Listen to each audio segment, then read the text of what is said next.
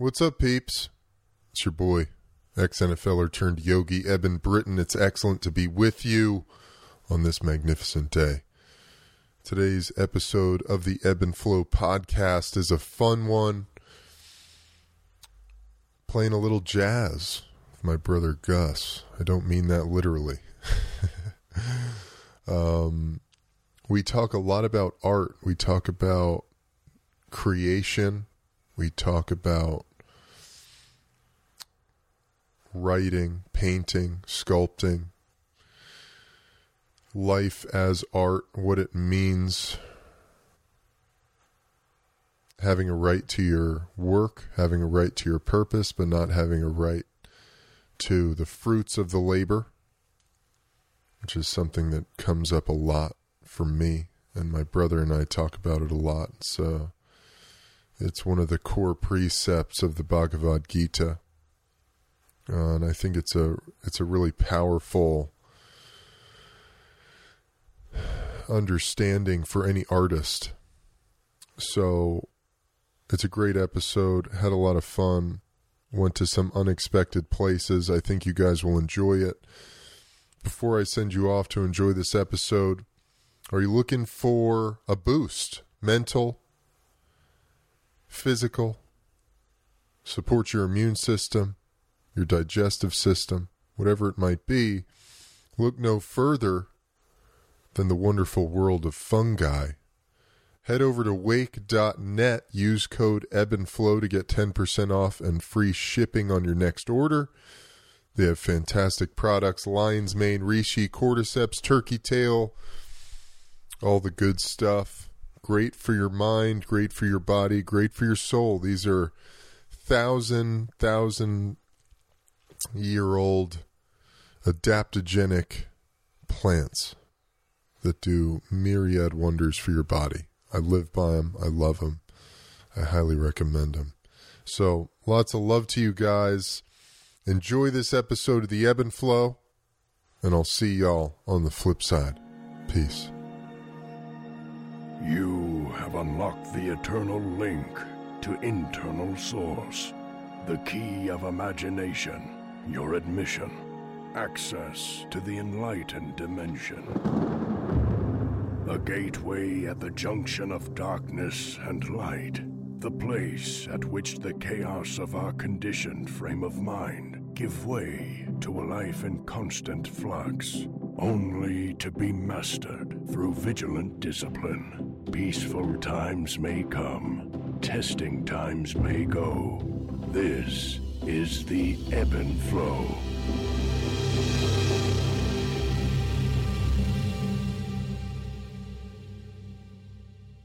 Here we are. We're in the saddle.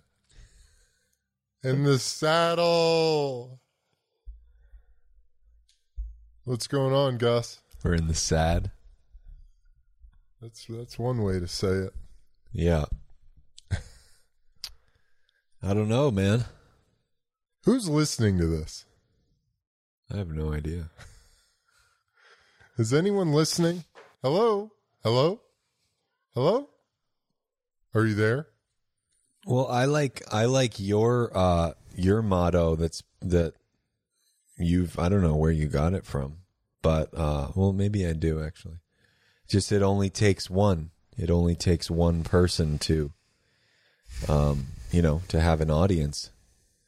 And I love that. Have we said the Tupac quote on here? I may not be the voice that changes the world, but I'll definitely inspire the voice that does.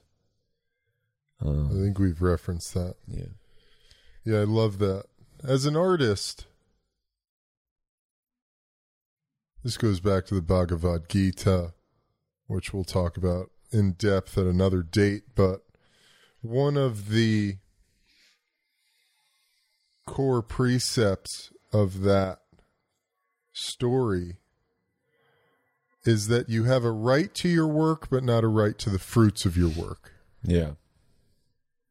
So what does that mean? Yeah. You, as a human being, it behooves you to live in your purpose, and not get caught up in the results of the work you're doing. Yeah. Whether it's successful or it's shit, it doesn't matter. The yoga of the work is to just do the work and relinquish your expectations or need or hope or dreams of whatever fruits that labor will provide. Right. And I had a very interesting experience with that when I posted the Stanford mass study, which has since been taken down, even though it all looks like very reasonable information and great information on there. When I got the hit from Spirit, Eb, you got to post this. Eb, you got to put this out there. After turning away from it time and time again, because God knows what happens if you try to post anything against the mainstream narrative on social media these days. You're just met with a tirade of shit. No, you had love for that. No, I did. I know. But see, that was my precursor sensation. Yeah. Going in, I'm like, God, I don't want to talk about mass. I don't want to talk about COVID. But Spirit just kept going, Eb, you got to post this. Eb, you got to post it. All right, let me read the study. Okay, I like the study. The study looks really good. A lot of good information. Okay. I'm not going to do it. Eb, you got to post it. Okay, I'm going to post it. Post it. And the lesson in that was the fruits of the labor can be also, when you think about the quote-unquote fruits of the labor, you think about the trophy, the success, the praise, the what have you, the positive side of that. But also that has to do with the negative side of that. The backlash. There's rotten fruit, too. Yeah, the people who are pissed off about it because you're speaking your truth. Yeah. People hate it when you speak your truth. I know. What is that? It's so interesting. Because that it hits a point, it hits the most tender point in a human being, which is that it's incredibly difficult to speak your truth. And people are terrified of letting that voice, that vibration that emanates from their heart, letting that thing fly.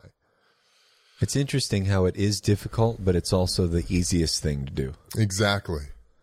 Yeah, that's really powerful. You know, I was thinking musicians need a listener, writers need a reader, painters need a seer.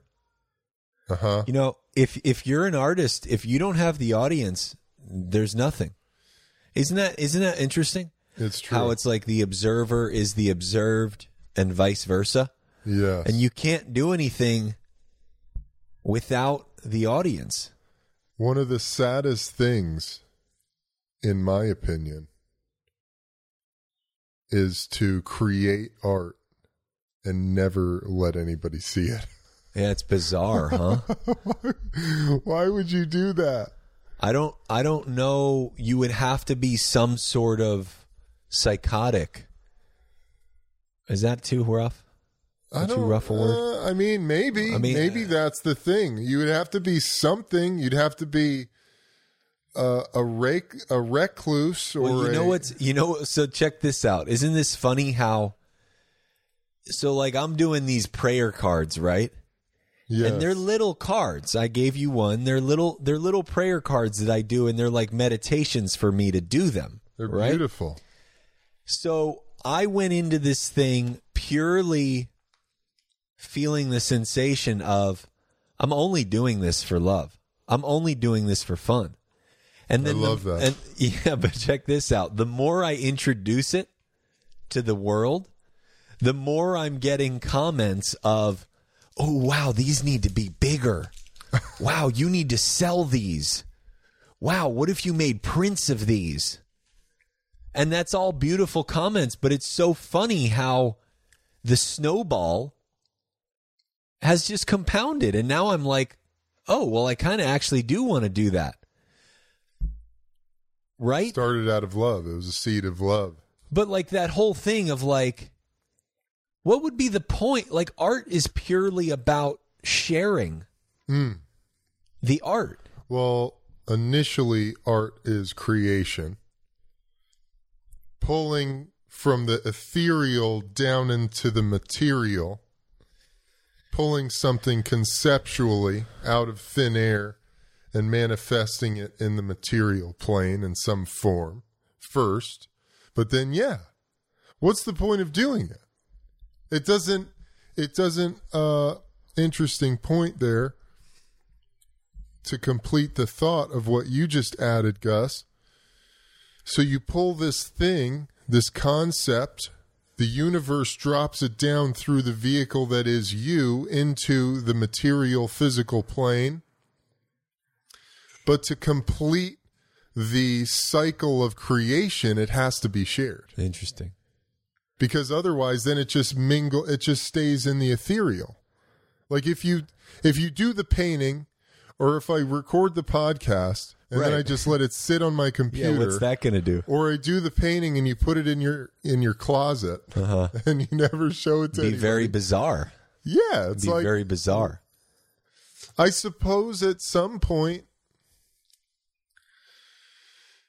I guess there's nothing wrong with the creating of a thing just for the enjoyment of creating it.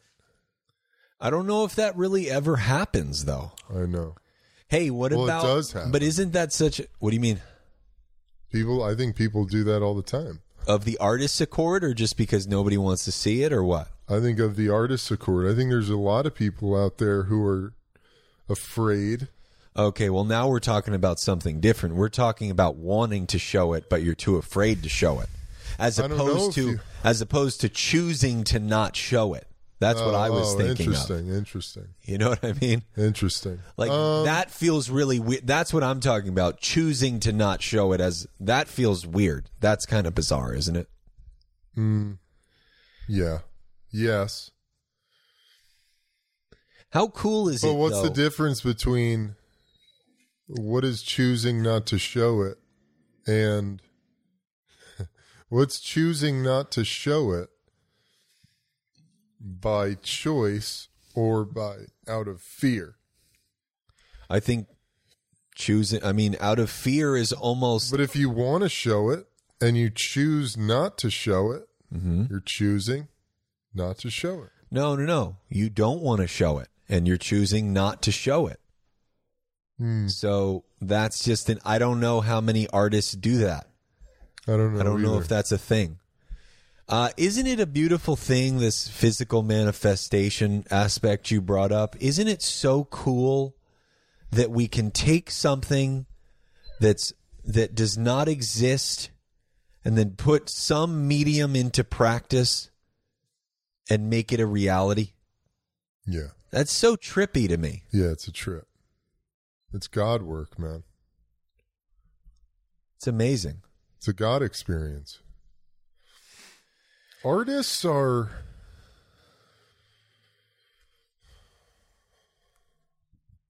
Hey, boy. Hey, let me ask you something. Isn't that where... Wait, before we get to the next thing... Well, we're still on... I wanted to ask a question. Yeah. But to complete the circle on the Bhagavad Gita, you have no right to the fruits of your labor. So, in the exercise or action of creation, right? You create this thing. We talk about it all the time. You've written books. I've done podcasts. I've just written a book that's with a publisher, set to be published sometime in the next month or so. And we talk about it. And we get wrapped up in, man, I hope a lot of people read it. Yeah. I hope people love it. See, you fucking changed my reality. That's what I'm saying, dude. You changed my reality when you said you only need one, dude. Well, that's the thing. So it's like when you, as an artist, you've got to bring it down to, man, maybe the universe inspired me to do this piece, whatever it is, the book, the painting, the podcast, inspired me, compelled me, moved me to create this piece of art for one person out there. I love that. And that one person, that thing that you created is going to ignite the spark in that one person that they needed to stand up in their truth, to live Yeah. in their highest greatness. And that sends ripples out into the universe from their little microcosm of the world. Yeah. And they may end up being the one that affects 1 million people. Exactly. And you were just the one. So actually, in reality, you affected however many people the ripple affected. Right. Yeah. Yeah. Yeah, exactly. That's amazing. Yeah, that really flipped it for me, because with this newsletter, man, I mean, you're farther along with the game in your podcast, but the newsletter for me feels like a kind of podcast venture for me, and I can look at the numbers and have one reaction to a thing and think what am I doing? Forget it. I'm not never going to do it again. But then it's like, well, okay, there was one. Yeah. Is it just about how many people see it, or Right. how did you? Is that why you did it, so that 1 million people would listen? Ow, dude. Yeah. Puppy Isn't it? bear is just- Wouldn't it be more interesting to have one person thoroughly be affected by it, as opposed to 1 million people that are lukewarm Yes. affected by it? I think so. And now this makes me think of your sports career. Isn't that what really changed for you when you got to the NFL, that money and the fruits were involved? Because when you were in high school, first of all, I think you were playing for the love of it, for every high school, college, NFL. But then it was almost like there were no fruits in the NFL ranks other than the material fruits to get to.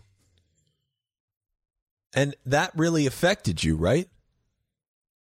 In the NFL? Yeah, when you got to the NFL, because it all changed. In high school and college, you're going for the next level. NFL, you're at the top level. Yeah. So then what are the fruit? What are we doing? Exactly.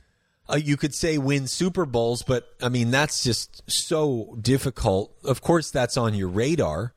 Yeah. Or make it to the Pro Bowl. Yeah. But didn't that change for you?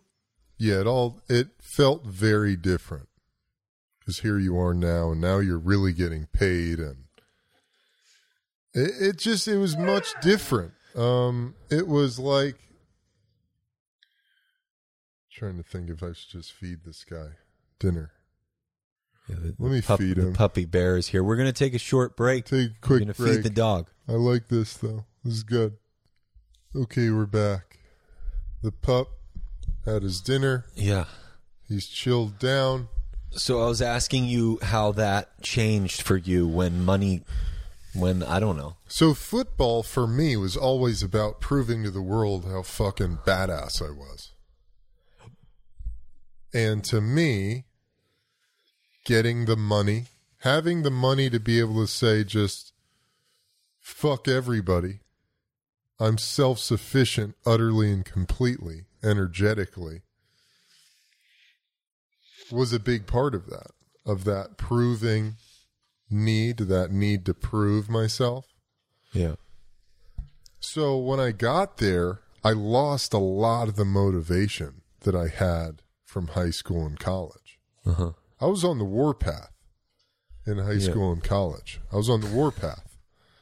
Yeah. I was. I was there I had a mission. Yeah. I'm asking you about the purity that was there. Well, yeah, that exactly. wasn't there when you got to the NFL. Well, yeah. It was a complete vision quest, and then when I got to the NFL, the vision had been realized, and I'm up there on the top of the mountain, and now I'm getting paid, and now you're part of the company. Yeah. You're part of this corporate thing, this massive thing now that's telling you how to be, what to be, how you can talk, protect the shield. That doesn't really care about you. Exactly. Right. I mean, that's a whole other pod. Yeah. but- You coached high school football players. So I'm curious about that. But also, would you coach, if one of your coaches said, and just humor us and say you would take the job, would you rather coach NFL or college? or high school? I know you coached some high school, which you weren't really aligned with, it seemed like at the time. But what do you think on that? It's a good question. Because I'm always curious, like when those coaches go and coach in the NFL from college or vice versa, like because the guys are different. It's different guys. I mean, shit, in college you've got it's a totally different spiritual setup, isn't it? Yeah. Coaching high school, you're working with kids at... Coaching high school, you've got a mixed bag because you've probably got, say you're coaching offensive line at high school. Right. You've probably got, like one, if you're lucky, 3 guys who are really good. Yeah. You know, then you've got like 4 guys who love being there. Yeah. Who are just stoked on it, who are probably really tough kids. Yeah. And then the rest are you're wondering what they're doing there. Yeah. So the high school game is different because, like you say, you're almost like really, you're not really coaching. It's like a spiritual relationship because they're so young, right? Yeah. Then in college, you've got a bunch of guys who are great athletes who are there because they've probably gotten a scholarship. But you've also, now you're starting to weed out the very talented athletes who are not super interested in playing football anymore. Mm-hmm. I would rather have a less talented athlete, but a guy who was stoked about football, who was just a warrior spirit, mm-hmm. than have a super talented athlete who was not really interested in football. Football's fucking brutal, man. Of course. It's brutal. Of course. It's painful. It sucks most days. Yeah. It sucks. Yeah. Yeah. Because every day you've got to wake up, you've got to love your pain. Yeah. You've got to be willing to just tape it all up, tape up the fingers that are almost broken. Your thumbs are both sprained. Your pinkies are broken. And you don't get to take a day off because you got a broken pinky. Yeah.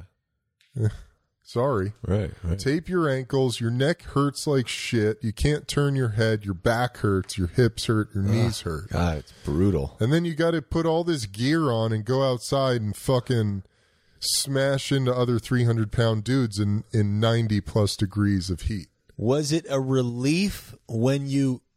Dude, I played high school basketball, and I was almost... Bored is an interesting word. I was almost like, wow, if I go to college and then go to the NBA, I'm going to be doing this for the next 15 years. Was it a relief that the levels changed? So it kind of like changed the dynamic? Yeah. Because like I would imagine you're like, fuck, I'm doing this again? Yeah, the levels... Changing of the levels makes it fun and interesting, but then that levels out too. Right. That's what I mean. So just then to finish the trajectory. So then when you get into the NFL, you've got the best of the best now. You've got the fucking ninja assassins for the most part. There's like 1 or 2 guys who you're looking at going, how did this guy get here? Mm-hmm. But for the most part, you've got these are the Spartan warriors who've been groomed for 10 years to get to this place. So if I had to say who I wanted to coach, I have reasons why I would want to coach and wouldn't want to coach at each level. High school, I'd love to coach those kids because I could have the biggest impact on them as human beings, as young men. Mm-hmm. Right?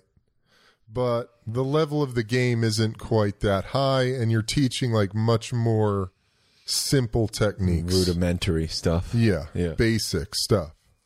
Fundamentals, you got to get really good at the fundamentals, but you're still, having played in the NFL where you're talking about minutia details with guys who really get it. Mm-hmm. That's fun. Mm-hmm.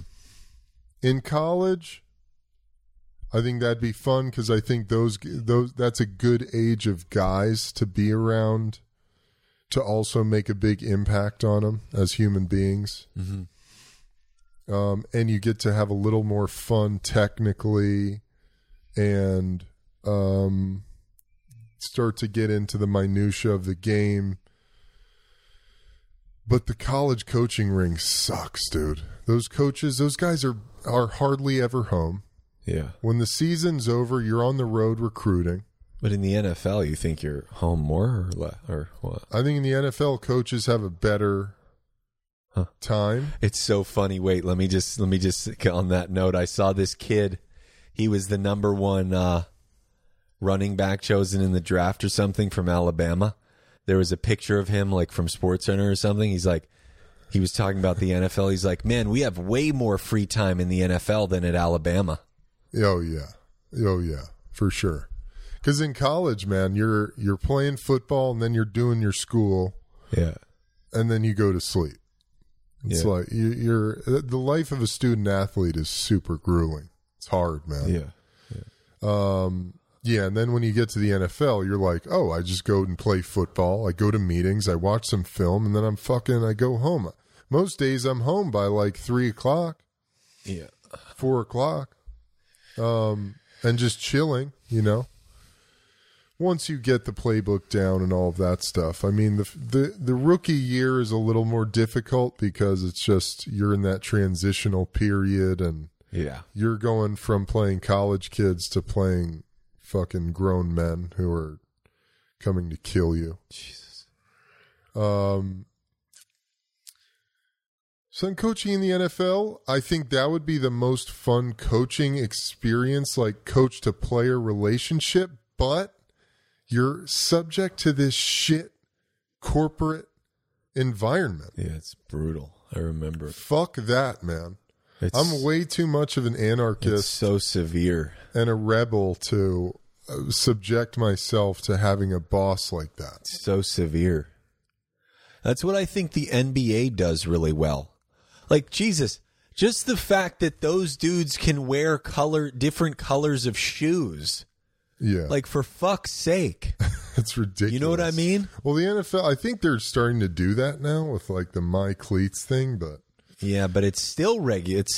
But it's still like you can't be a human being. Yeah. You can't say anything. You can't have ideas about anything. I mean, look at Colin Kaepernick, perfect example, you know. Yeah. What do you think of guys? Whether you like him or hate him for what he did. Yeah. What about I don't think many people know this, but the average length of an NFL career is only 2 years. Yeah, it's like 2.3 years. Okay, you played 6 years. Yep. What do you think of guys that play 10 or 15 years? Superhumans. When I came into the NFL, I really wanted to play 10 years. So when I got done at 6, because I just seen the light at the end of the tunnel. I mean, after 4 years in Jacksonville, I was ready to be gone. Yeah. But I had a few conversations that led me to just give free agency a shot, and I signed with the Bears, had one really good year, and then found my love for the game and came back for another year, and then it all fell apart again because I was like, oh, yeah, this is why I wanted to be done after 4 years in Jacksonville. Mm-hmm. The ego, the business, it sucks. The purity of the game is gone. Here I am as a player giving my entire body, my heart, and my soul to this fucking game, to my teammates, to this family, my coaches, my father figures. And they, you know, like your teammates care, man, but they're also like trying to survive. Yeah. The coaches are trying to keep their jobs. It's just, you know, I had this realization my last year in Chicago. I'm sitting there. My appendix had exploded in the bye week. Back here, I remember it in LA while my high school is retiring my jersey. I have to have an emergency appendectomy. I'm in the hospital in LA for a week recovering from this fucking appendix rupture. I get back to Chicago. I've lost like 30 pounds. Jesus. They're like, yeah, you could take a month to just recover and get yourself back. And we got to do tests and make sure all the bacteria and shit's out of your bloodstream. And, you know, and I'm sitting there and I had just gotten back. So I just started practicing again. And I'm sitting there looking at the film, watching it, going, what the fuck am I doing here? I'm literally killing myself. I'm literally killing myself to be out there. Yeah. And this coach back here, love him to death. I won't say his name, but nothing bad against him. This coach back here running this film, he doesn't give a fuck how much pain I'm in and what I'm pushing through to get out there every day. Like if I walk out of here now, he'll just pop somebody in there. Yeah. What am I doing here? Yeah. Man, it's brutal. But the guys that play 10 years, 15 years, I mean, what do you... They just work their asses off, man. Their whole life is about their body. I got really... Yeah, but you did that too. Yeah, and you get lucky. You know, I had some bad injuries, man. My back injury was really bad. If I didn't have the back injury, I might have gotten another 4 years. Right. But the herniated disc, the ruptured disc, which gave me this excruciating sciatic nerve pain, which made my right foot completely numb, that I battled through for over a year before getting surgery. And then had the surgery, and then 11 weeks after that surgery, I get an infection in the disc. Yeah, that was insane. Which just completely blew me out. If I hadn't had that, I might have been able to do the 10. Yeah. Guys get lucky, man. You know? I mean, Brad Meester, who's one of my all-time favorite dudes ever, he's a guy who I had a conversation with after my last year in Jacksonville, and I was like, Brad, dude, I think I'm done, man. I think I'm done. I don't think I can do this anymore. Had a horrible last year in Jacksonville. Got benched midway through the year after working through multiple injuries, getting myself back after the infection in the disc, and then getting a low high ankle sprain week 1 against Minnesota. They rush me back. Yeah. The second opinion doctor's like, dude, I mean, you need surgery. This is really close to needing surgery. If you're not, you need 6 weeks of recovery. I was back in 2 weeks. Oh, Jesus Christ. Because the head coach is calling me like, Eb, are you fucking gaming the system? He said that? Basically, yeah. Holy shit. He was like calling me to check, like it was like you were just picking up like I was check, like I was just getting and a you check. were with spider monkeys on an island dropping acid. Yeah, I should have been. I should have been.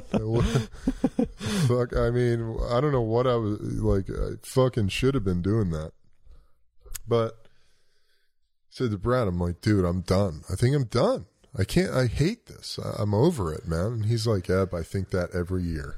He played 14 years. Yeah, yeah. Center for the Jags. Total badass. Yeah. He said, Eb, I think that every year. Yeah. He's like, but you know what, man? I get one more deal and I just take it one day at a time. Right. And I show up and I see if I like it. Yeah. And then I find my love for it and I'm like, okay, I'll do it again. Yeah. Right. You know, I'll give it this year. Uh-huh. The next year comes like, oh. And the same thing. Now, he was like, hey, man, look, I get it. Every one of us feels that way at some point in our career. Give it a shot with another team. Maybe you sign with another team and it's beautiful. You find your love for the game again, dude. Right. Or maybe you sign with another team and you realize you totally hate it and you're done. Yeah. But at least you know. Yeah. So I thought, okay, that's great advice. God bless you, Brad, if you're out there listening. Love you, man. Dude has like 8 daughters. Amazing. I love Brad. Living up in Iowa somewhere on his ranch, on his farm, his welding shop, working on motorcycles. Sweet. But yeah, man, the purity, dude, the purity. There's very few things in life. We were talking about this, Gus, the corporate aspect, like the corporate The corporate glaze, which is literally sucking the life out of everything in the world, is making its way into everything. Yeah. Yeah. I mean, even art, even the art world, like the physical art world has become insanely Like paintings? corporate. Painting, sculpture, Yeah. it's all insanely corporate. Yeah, it's been that way for a while. I But mean, yeah, now with decentralized information through the internet, with things like Patreon, podcasting, Substack, yeah. now with like we're stumbling into NFTs Yeah. and this blockchain centered artwork or work in particular. I think that's really the antidote to the corporate shit. Well, it just allows some freedom. You know, the corporations don't allow They don't want individuals. Well, back to this purity aspect, when you are not allowing, what's that? You okay? Yeah, I'm just okay. looking at the time. When you're not, you have to be somewhere. When you're not allowing purity, the best art is pure.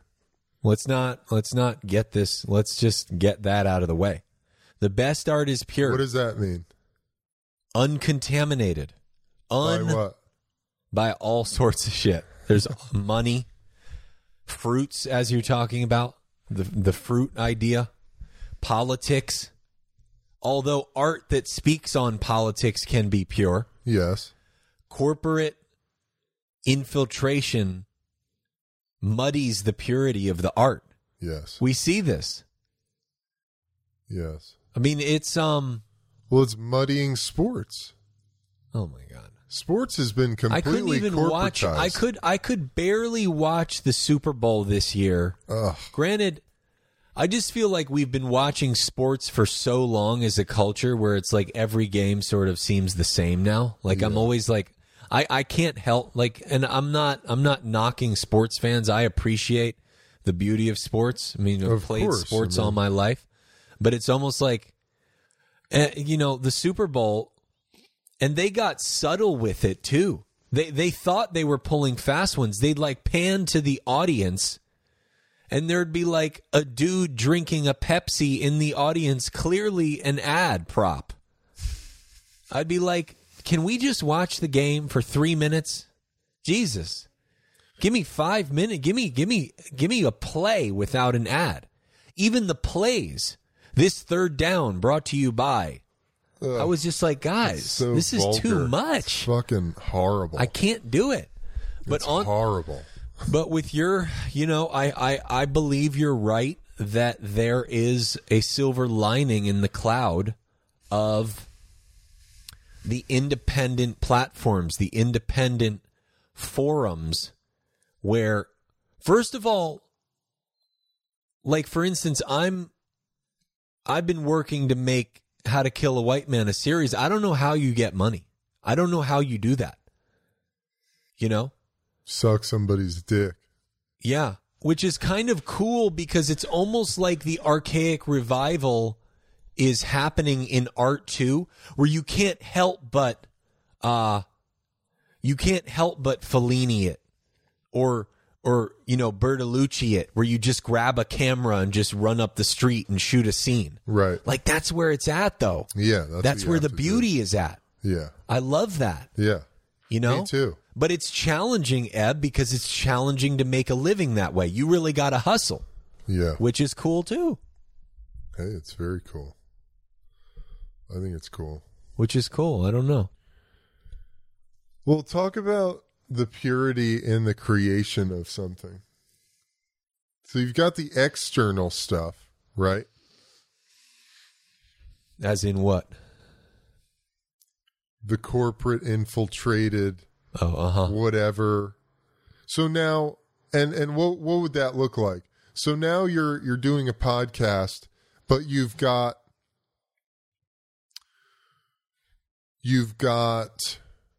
Well, I have the McDonald's as as a sponsor of the podcast. Well, I have the perfect example. Rogan going to Spotify Sure. and which is I'm so glad that they didn't cut his nuts off, and they're allowing him to speak. I mean, that would have been done. Well, he had to get that written into his deal. I'm sure it was. I'm sure it was. But you saw that when he started saying, I forget what he said the first time, and then it came up recently because he said about if you're young and healthy, you probably don't need to get the vaccine. Yeah. But you saw how close it was to the razor's edge of that being completely demolished because the politics, a.k.a. corporations, tried to sink their teeth into his subject matter. Well, they've been erasing episodes. Have they? Yeah. Really? Yeah. Oh, well, see, it's happening. Yeah. They just quietly erase episodes. They've done it to a handful of his episodes. Interesting. Well, okay. So you're talking about the external? So that's the external. Right. That's the external. Which, by the way, guys, one of the megalithic corporate entities that has completely destroyed all media, all mainstream media, is Big Pharma. It's right in front of your face.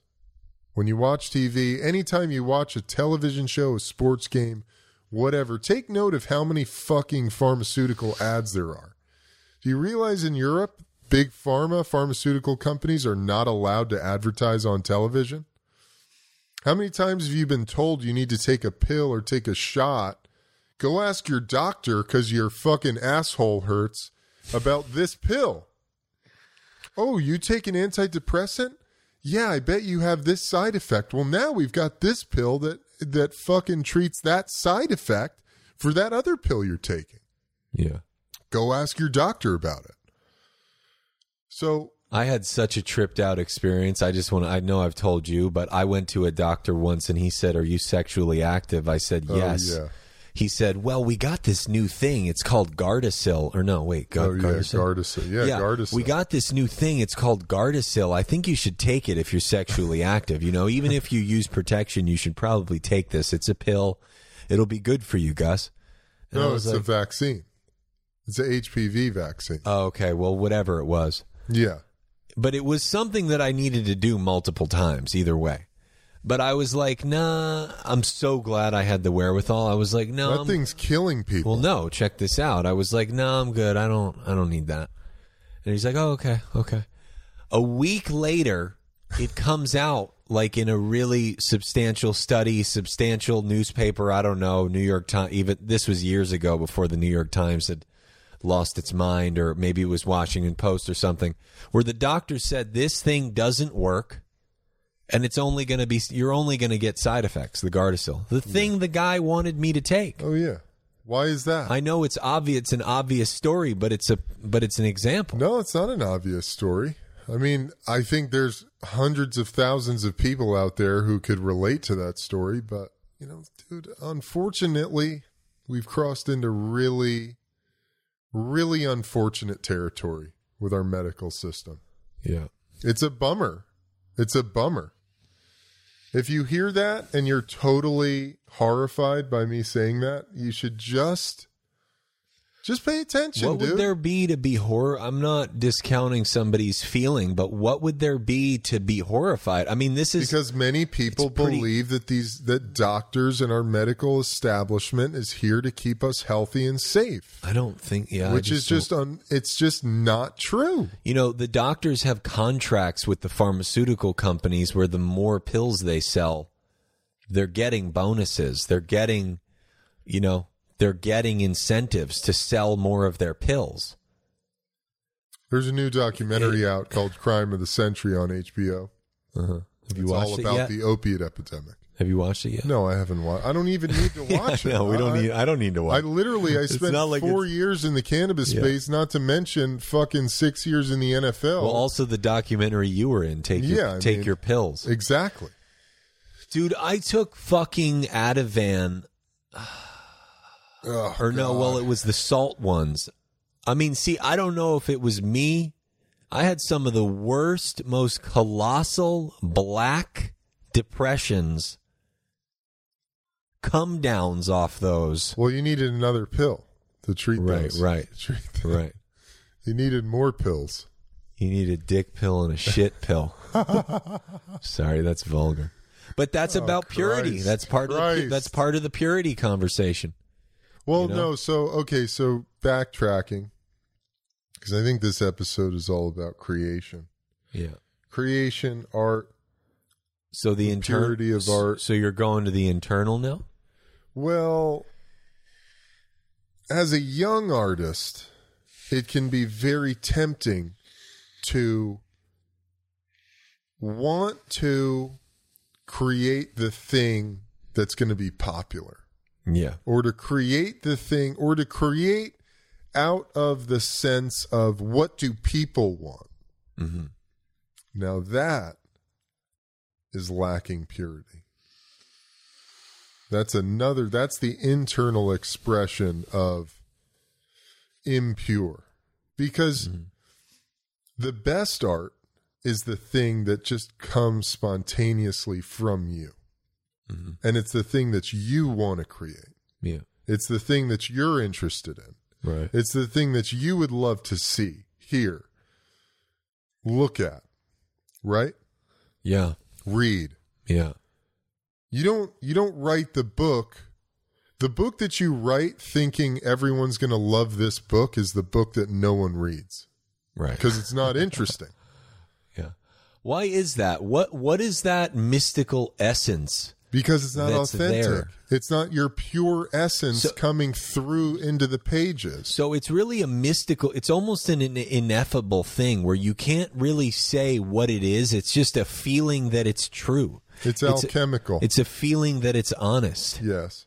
I heard this interesting interview with this author. I could never remember his name, but it always stuck with me. He was this gay author. And he said, he made this really interesting point, I thought. He said, it's easier, this is sort of a sidetrack, but I'm curious what you'll think about it. He said it's easier for gay men to write about sex because their husbands get less jealous than for a straight man to write about sex or sexuality because it's a lot more of a sensitive relationship between the man and wife. So he always felt like as a gay writer, it was like kind of a relief for him, or not a relief. It was easier for him to write about the sexual experience. That could be totally general and a subjective comment, but I thought that was interesting. That is interesting. Because when you get a wife or a girlfriend, it's a lot harder to talk about sexuality. Because also this is kind of curious because whenever you're honest, people always think, "Oh, that's about you." Uh-huh. Yeah. So it's very sensitive ground you're working with when you're honest. And that's what people always resonate with. Yeah. The honesty, the truth Yeah. that comes through. Yeah.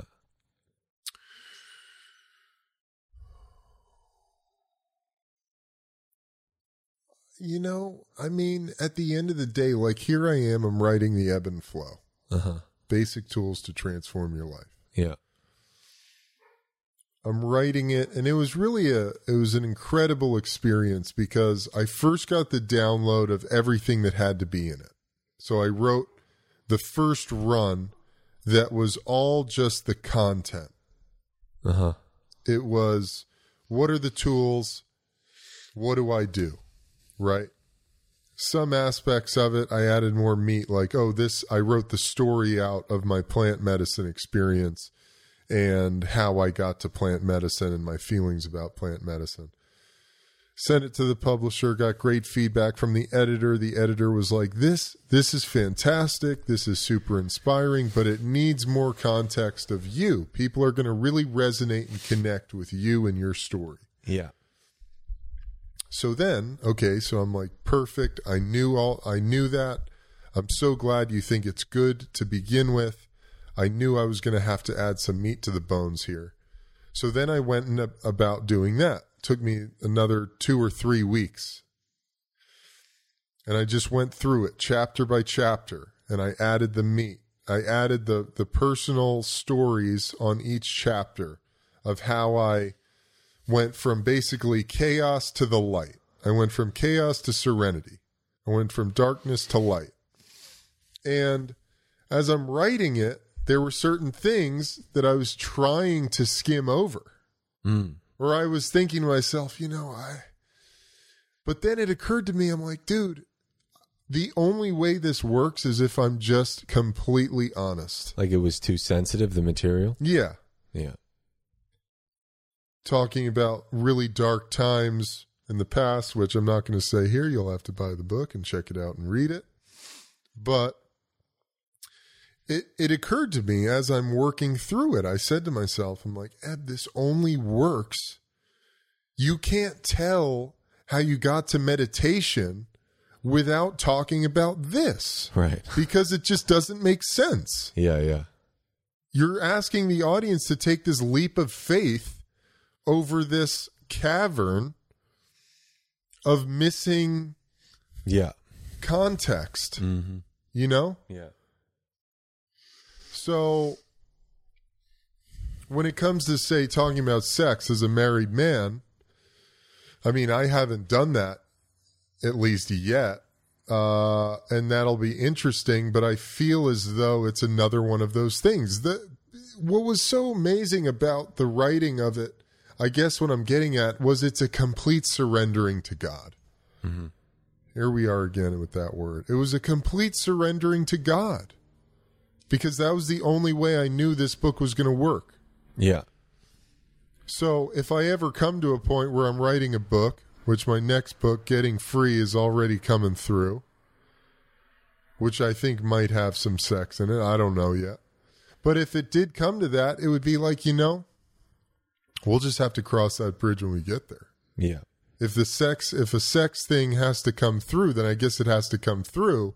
And we're just going to have to confront it, cross that bridge when we get there. Yeah. But that's what the best art is, man. The best art isn't loved by everybody. The best art just hits a pain point in everyone. Mm-hmm. A pain or a pleasure point. Right? Yeah, well, that's back to the it only takes one, or one is powerful enough because, well, we had this conversation about how not everybody's going to like what you're dishing out, and that's okay. Dude, okay. If people don't like it, you probably did something right. Yeah. Yeah. If people think it sucks and have a visceral reaction, like, you just slapped them across the face or took a dump on their floor, you probably did a good thing. Yeah, I had that with How to Kill a White Man. Well, just the title alone is so people. Yeah, I thought the title was brilliant. Yeah, one woman said it was so interesting and a perfect example of that, of the yin and yang of the response. One woman said she told me, or I think I had heard through the grapevine, she had crossed the title out and wrote A White Man's Story, which is I don't know why you needed to do that. And then she said it was just God forbid. Yeah, she said it was just chauvinistic and what is it? Patriarchal or something? I don't know. And then I had another woman who said, "Wow, thank you for writing this. It was so illuminating in what the male feels in terms of relationships." So, perfect. Yeah. Perfect. Yeah. I love that. Both of those reviews are cool. I love that. Both of those reviews are interesting. Yeah. A White Man's Story. Good God. Yeah. Whatever that means. I know. I don't know what that means. As a white man, should we just fucking go jump off the cliff? Yeah. And stop, and we're not allowed to create or speak anymore? Or just live under a bridge. A white man. Whatever the fuck that means now. I know. Is anyone white? Who's the white people? It's pretty boring. I met with somebody the other day. Not that we need to get into the white conversation, but I met with somebody the other day, and I'm always curious what people's ethnicity are. Like, you're from somewhere. It's not your Like, there's an interesting aspect to that. And I was like, oh, I'm Swedish and Dutch and Welsh and Polish. That's primarily what we come from. Yeah.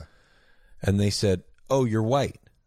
And I was like, I don't really identify as white. I mean, okay. It's a great thing though, dude, because we've talked about this because there's, but what were you talking about? The white shit? The white stuff?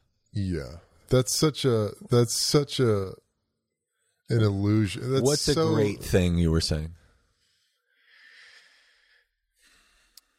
I don't know. I don't even feel like acknowledging the weird cultural tropes. Also, the person that said the white man's story was a white woman. I'm like, what are you trying to prove? I don't know what you're doing. Yeah, exactly. That's a person who's angry. Who hurt you? I've heard that before. I love that. Who hurt you? It's true, though. Let me help you. Do you need a hug? But then it goes back to also Stephen Pressfield's The War of Art, where he says, oh, yeah, that was great. As you begin to express yourself and express your art into the world, people who are unable to do that for themselves are going to be really triggered and pissed off by the fact that you have the courage and the self-power to express your art into the world. Such a good reminder, ladies and gentlemen, when watch. People come out of the woodwork when you start showing See, that goes back to the beginning of our conversation about showing the work to the world or not. That's what you're afraid of, because the arrows start coming out. Yes. When you start showing your stuff, the people start coming out of the woodwork saying, whoa, whoa, whoa. I thought you wanted to be small over here. Yeah. With me. Yeah. What are you doing? Stay small. Where are you going? Stay small. Yeah. Stay with me. We didn't agree on that. Who the fuck are you? It's the crabs in the bucket. Yeah. Have you heard that? What is that? I've heard that, yeah. So you've got a bucket full of crabs. And if one crab tries to climb its way out, the other crabs will literally grab that crab and pull it back in. Jesus Christ. That's what people like to do. It's a battle, man. It's really fascinating, isn't it? Battle, isn't it fascinating? Is it because of jealousy? What is it? Oh, yeah. It's so complex. It's such a complex stew of sensations. As soon as I started to turn it over to let everybody be successful or famous or whatever they want, things got so much lighter in my life. As soon as I was like, man, that's awesome that person's successful. Yeah. Even if I felt something like, fuck, why are they successful and I'm not, or whatever the feeling was, even just turning it over to the opportunity to say, it's awesome they're successful. That's amazing. Yeah. Also, who cares? It's not about you. Right. Doesn't matter. The only thing that is about you is if you're doing your thing. Also, the incredible thing about that is that everyone's still struggling. It doesn't matter. Like, you think because they're successful, they're immune to pain or struggle now? Yeah, exactly. You don't know what the intimacy of their lives are. You don't know. You actually don't really know what's going on behind the corner. They may have just gotten the new TV show, but something else is being obliterated in their life. Yeah.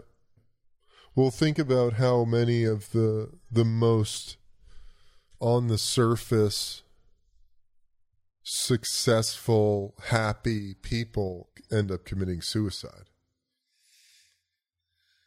Lots. Yeah. Lots. Or falling from grace in some way. Whatever that means. Yeah, I guess you can't fall from grace, but I don't know. Or whatever. I mean, yeah. Falling from grace in the cultural sort of aspect of that. I mean, that goes back to this weird Americanized idea that humans need to be infallible. Yeah. This book up here is one of my favorite fables of all time, Sir Gawain and the Green Knight. Uh-huh. Have you read it? I think so. It's ancient. Read Beowulf. It's of the same ilk as Beowulf. Yeah. Sir Gawain was one of King Arthur's knights. He was the most pure of King Arthur's knights. Yeah. And all the knights are sitting around the round table. They're having a feast. They're partying. It's fucking a celebration. Yeah. And in walks in the Green Knight. Yeah, I've read this, yeah. Just this big fucking badass, like covered in vines, Yeah. green skin, with a giant axe. Right. And he challenges the knights. And he basically says, I'll give one of you a death blow to me. And in a certain amount of time, I'm going to repay you that blow. So all the knights are looking around. Sir Gawain stands up. He says, I'll do it. He's the bravest, the youngest, the bravest, the most pure. He gets up. The Green Knight gives him his axe. Sir Gawain fucking comes up swinging, fucking decapitates the Green Knight. Uh-huh. Dude's body falls over, head rolls up to King Arthur's feet. Mm-hmm. And in a moment, the body of the Green Knight gets up, walks over, picks up its head, holds up his head and says, all right, 4 weeks from now, I'll see you at my crib. I'm going to repay the favor. And walks out. And everybody's just fucking stunned. So they're all looking at each other like, what the fuck was that? What just happened? So Sir Gawain, being as pure as he is, he's like, well, that's it. Made the deal. So he goes on this adventure. Right. To go and meet the Green Knight. Yeah. In a fortnight or whatever the timing was. And he stumbles across this castle.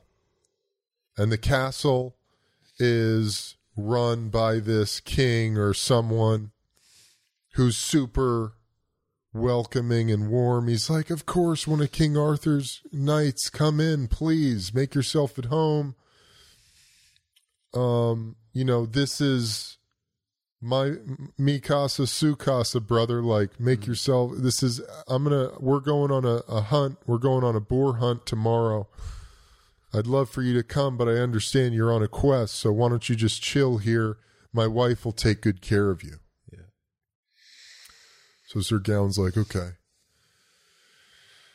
So the guy goes on the hunt the next day, and Sir Gawain's kind of recuperating. He's kind of lost. Like, he's going to his death. Right. He's like, I'm going to my death. Mm-hmm. He's surrendering to that. Yeah.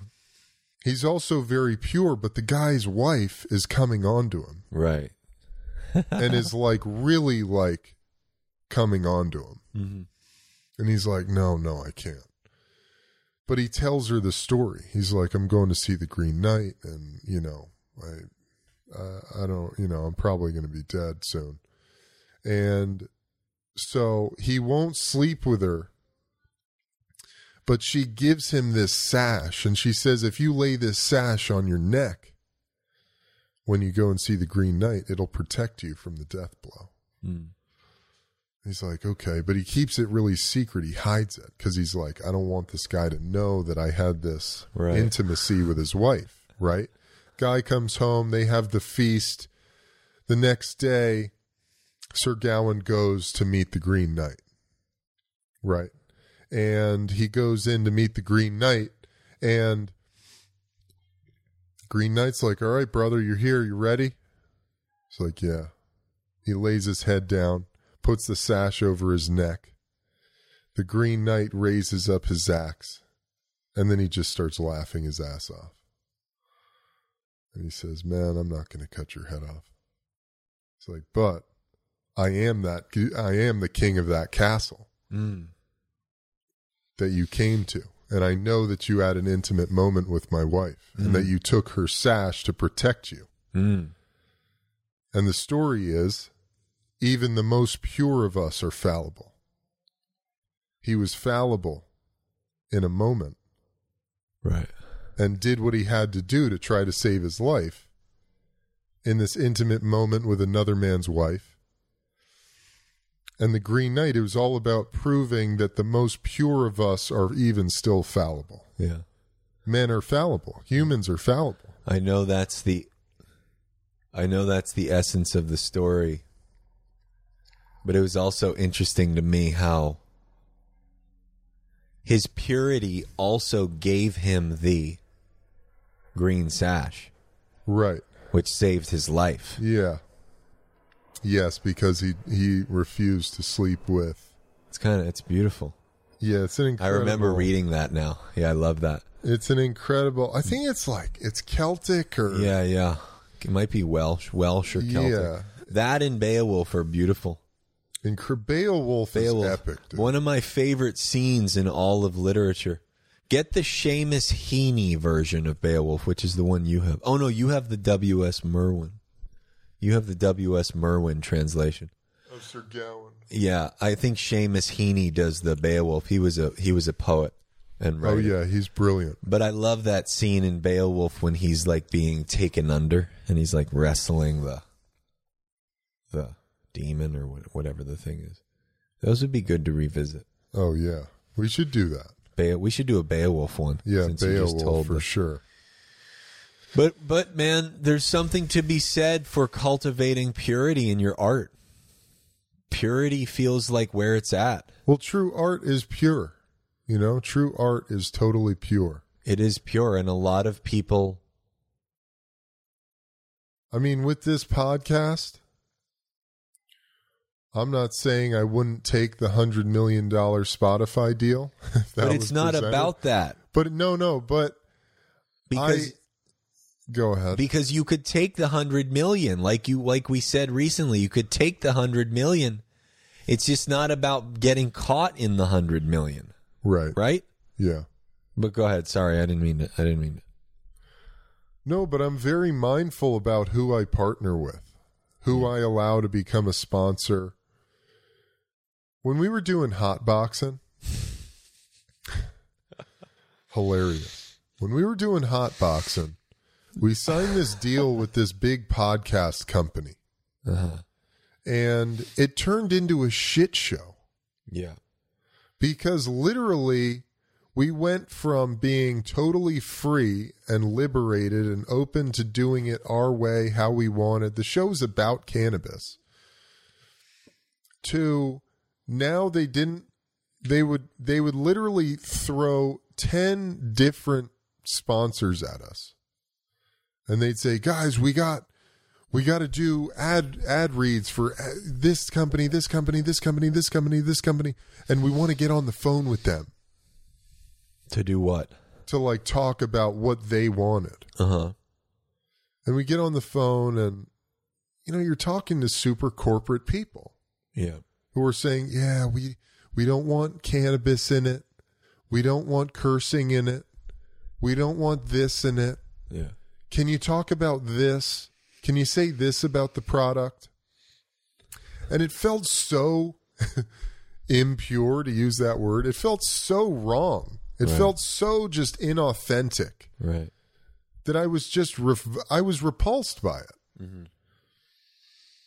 And you know, a lot of people in the mainstream milieu would go, Eb, well, you kind of have to play the game to that's interesting. Make the money. Well, that's interesting, Eb, because I was literally just about to say, I have this like concern in a way, because, you know, if you start climbing the ranks and getting to the further and further echelons, is it inevitable? Is it inevitable that you kind of get contaminated, or you have to be really centered and meditative, and not only meditative with yourself, but meditative with your community and the people that you're working with, to where you're able to say, okay, no, that doesn't work for us. Yes. I mean, that was a huge conversation, like with Joe Budden, because he had signed with Spotify. Oh, did they all break up? Yeah. The whole thing broke up. No. They got back together. Oh, they did? I believe so. Something, I was like, I jumped onto a pod. It was like clearing the air or something on their pod. Because somebody commented, Eb, I'd like to hear you talk about the Joe Budden breakup. Oh, well, maybe we should look into that. But yeah, I saw something about that. But then I felt like they were rehashing. Oh, interesting. Hopefully, they're such amazing people. I know. I love you those met guys. them. I didn't get to meet them. Awesome dudes. Man. Yeah, Joe, Maul, Rory. Yeah, I love that whole. Ian. I love those. Love that crew. Yeah, I love what they've done. But anyway, like I remember Joe. I mean, Joe's out there. Joe just seems out there. Oh, and Joe's totally. Joe's got a total, if I may say so. I feel like he has a total independent chip on his shoulder. Yes, he does. Just from how he was treated early on, to where he was like, "I'm not taking any shit." And I think he left Spotify. Yeah, he did. And left multi millions of dollars because he had recognized that it was going to be totally contaminated. So I don't know. I was just kind of curious. That made me think off of the thing I was saying, you know, is it inevitable that the higher up you get, like it probably gets harder. Well, I think it's like the Green Knight, right? There's more things coming at you that you have to battle or sidestep to stay pure. Well, I think Joe is a perfect example. Because to me, when I think about that and any sort of ego fear comes up around, well, maybe you know, this thing will never make money if you're not willing to do the corporate dance. But the thing that always comes to me, man, is the power is with the people. The power is with the audience. You have the power with the people. Mm-hmm. The people are what dictate what is successful or not.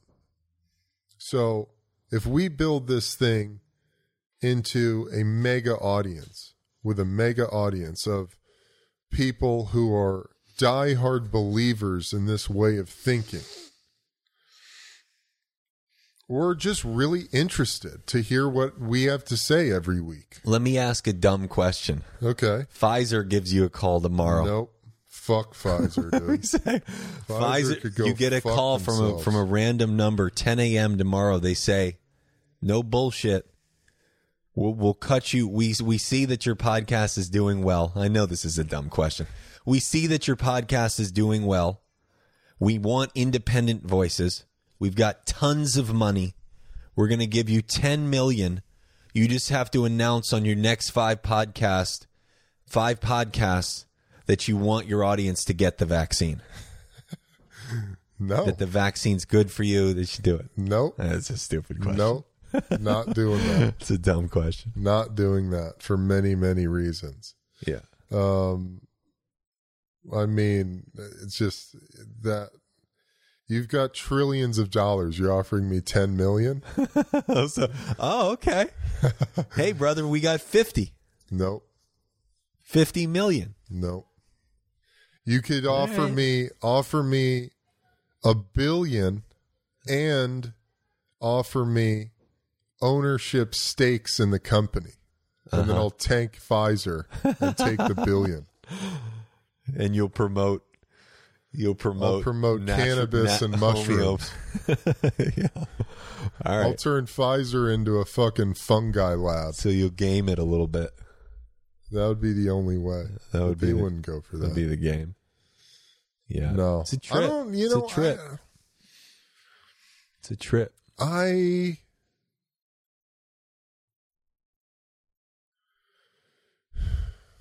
Yeah, I want to do business with like-minded people. I want to galvanize this tribe, man, of people.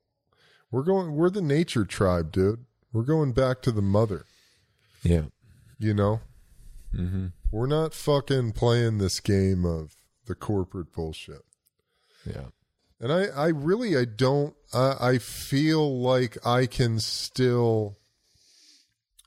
know I can still be successful, massively successful, and taken care of going that path. Yeah, absolutely. I believe that. I believe that.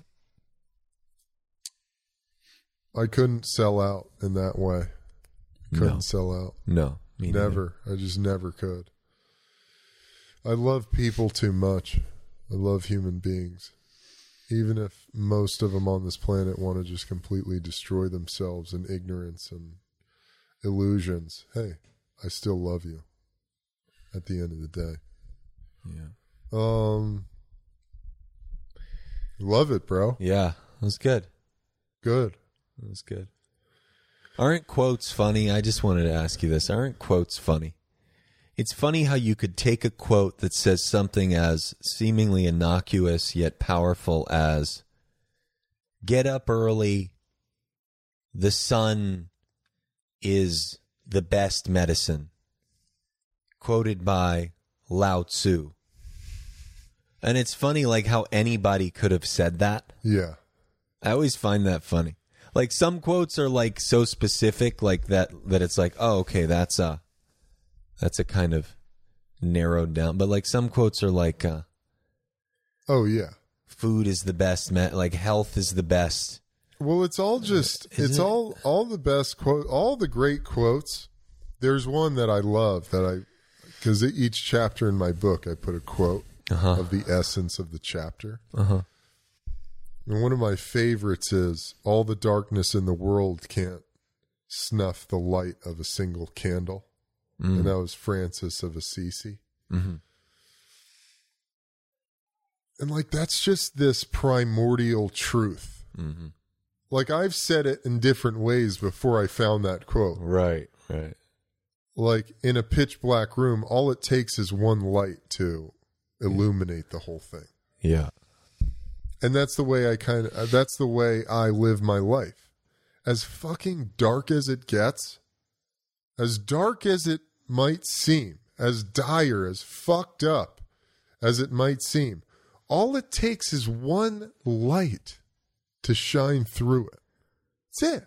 Mm-hmm. That's it.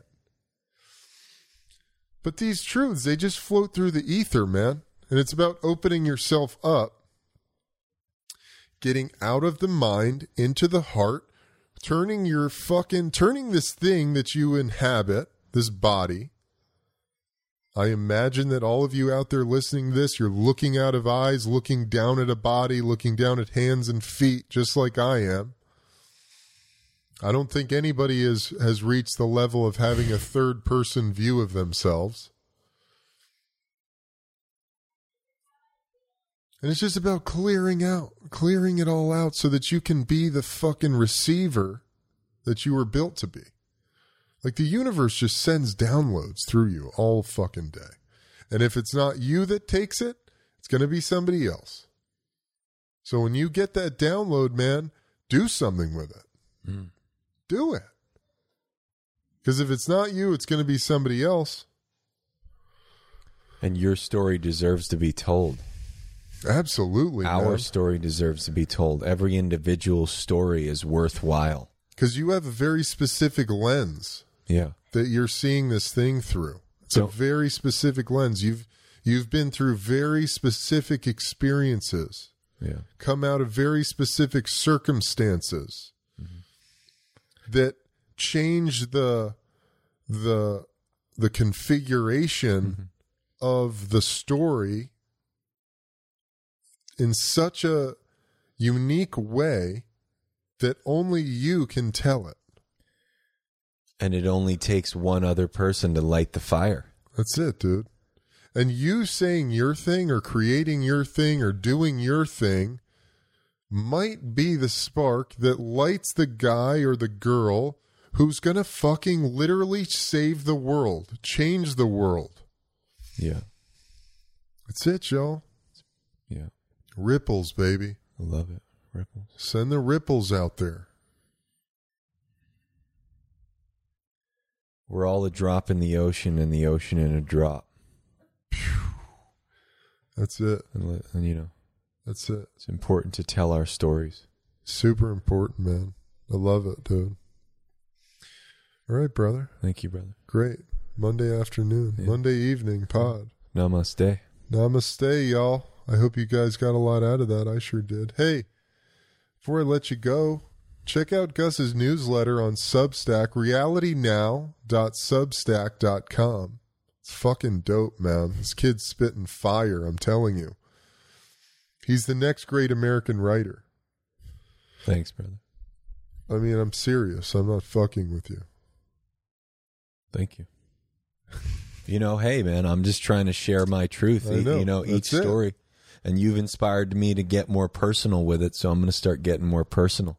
You got to, man. You know? You got to, because you have a very unique look at things, and you've dealt with an ocean of internal experiences that I think a lot of people could really benefit from. I mean, also external things that you've done, but I think the internal shit that you feel, that's what really resonates. Uh-huh. Like, you talk about the story of going to Ibiza or wherever it is, but the tone of that story and like what was going on inside of you through all the things that you've done in your life, that's what people go, fuck. Right. I felt that. Yeah. And I thought I was fucked. Right.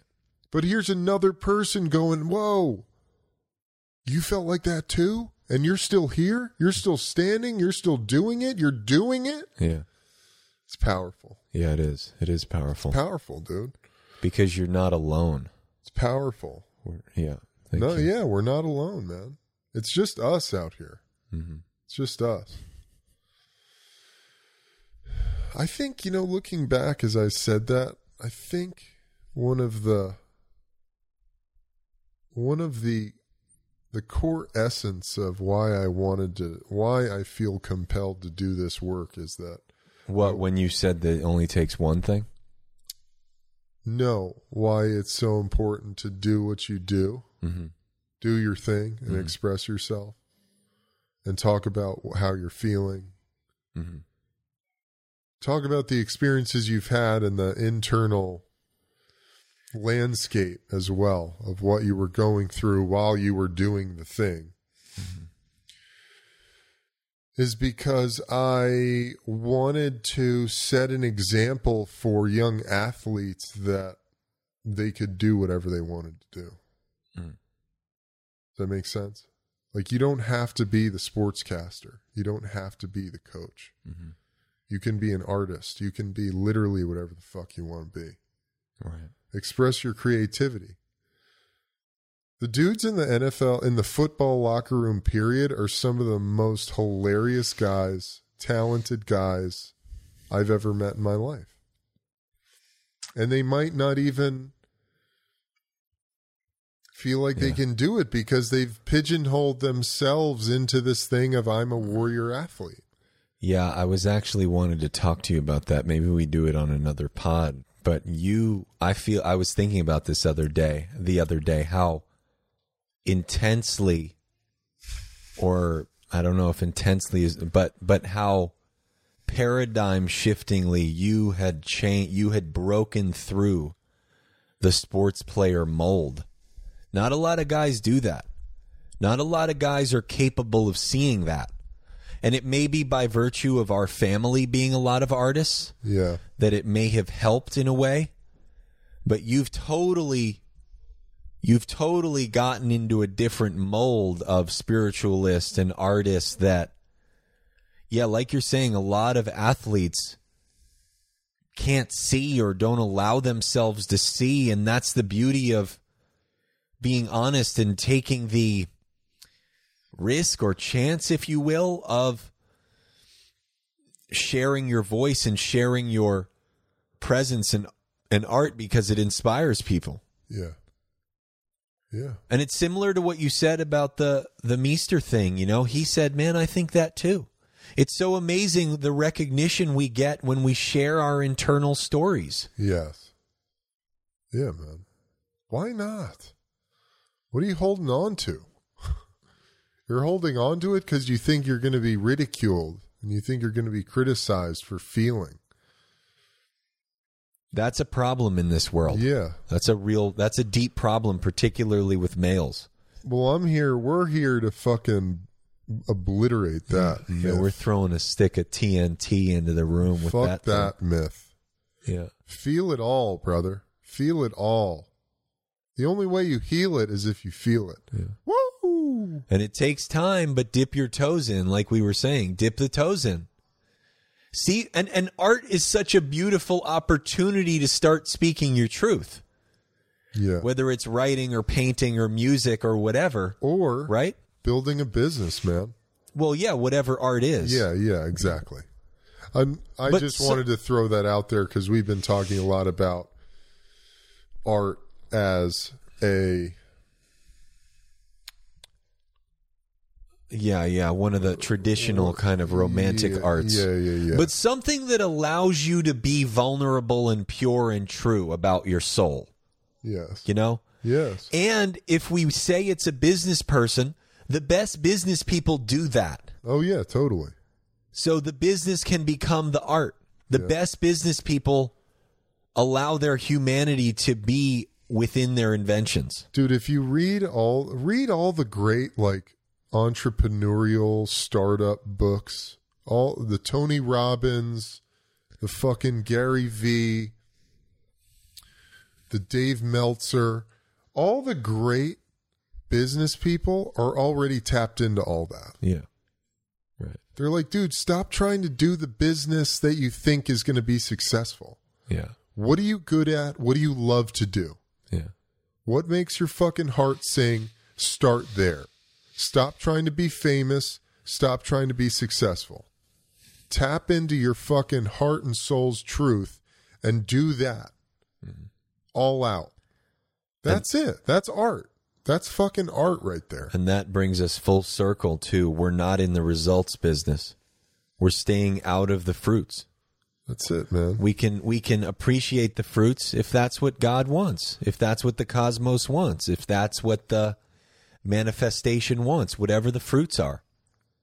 But that's not what the engine is coming from. That's not. Well, because if you get caught in what the fruits or the quote unquote fruits or trophies or victories are going to look like, and then you quote unquote fail, which failure is just a word, is just a stigmatized word to describe not reaching the expected success. But failure is just, I mean, what's the thing? Thomas Edison failed 1,000 times before he succeeded one time. Mm-hmm. It's like, dude, the failures are just your way. There's no such thing as failure. They're all just attempts on your way to success. Mm-hmm. Yeah. Beautiful. Boom. Boom. All right, y'all. Check out Gus's newsletter, realitynow.substack.com. Love to have you join the Power Tribe at patreon.com/EDS Britain. Love to see you guys there. Get an extra episode of the Ebb and Flow. Get bonus guided meditations, yoga flows, kettlebell workouts, all kinds of good stuff. You get to interact with me. I'd love to see you there at the end of this month, actually. Well, I'm not sure when this episode will air, but at the end of May, since I already spilled the beans on it, the end of May, we're going to do a little get-together, patron-only get-together. So love to see you guys there. Either way, y'all know what it is. I love you guys. You can support me in this podcast by rating it, subscribing on your favorite podcast platform, review it, share it with your friends and family. Until next time, y'all. I love you guys. I'm out of here. Peace.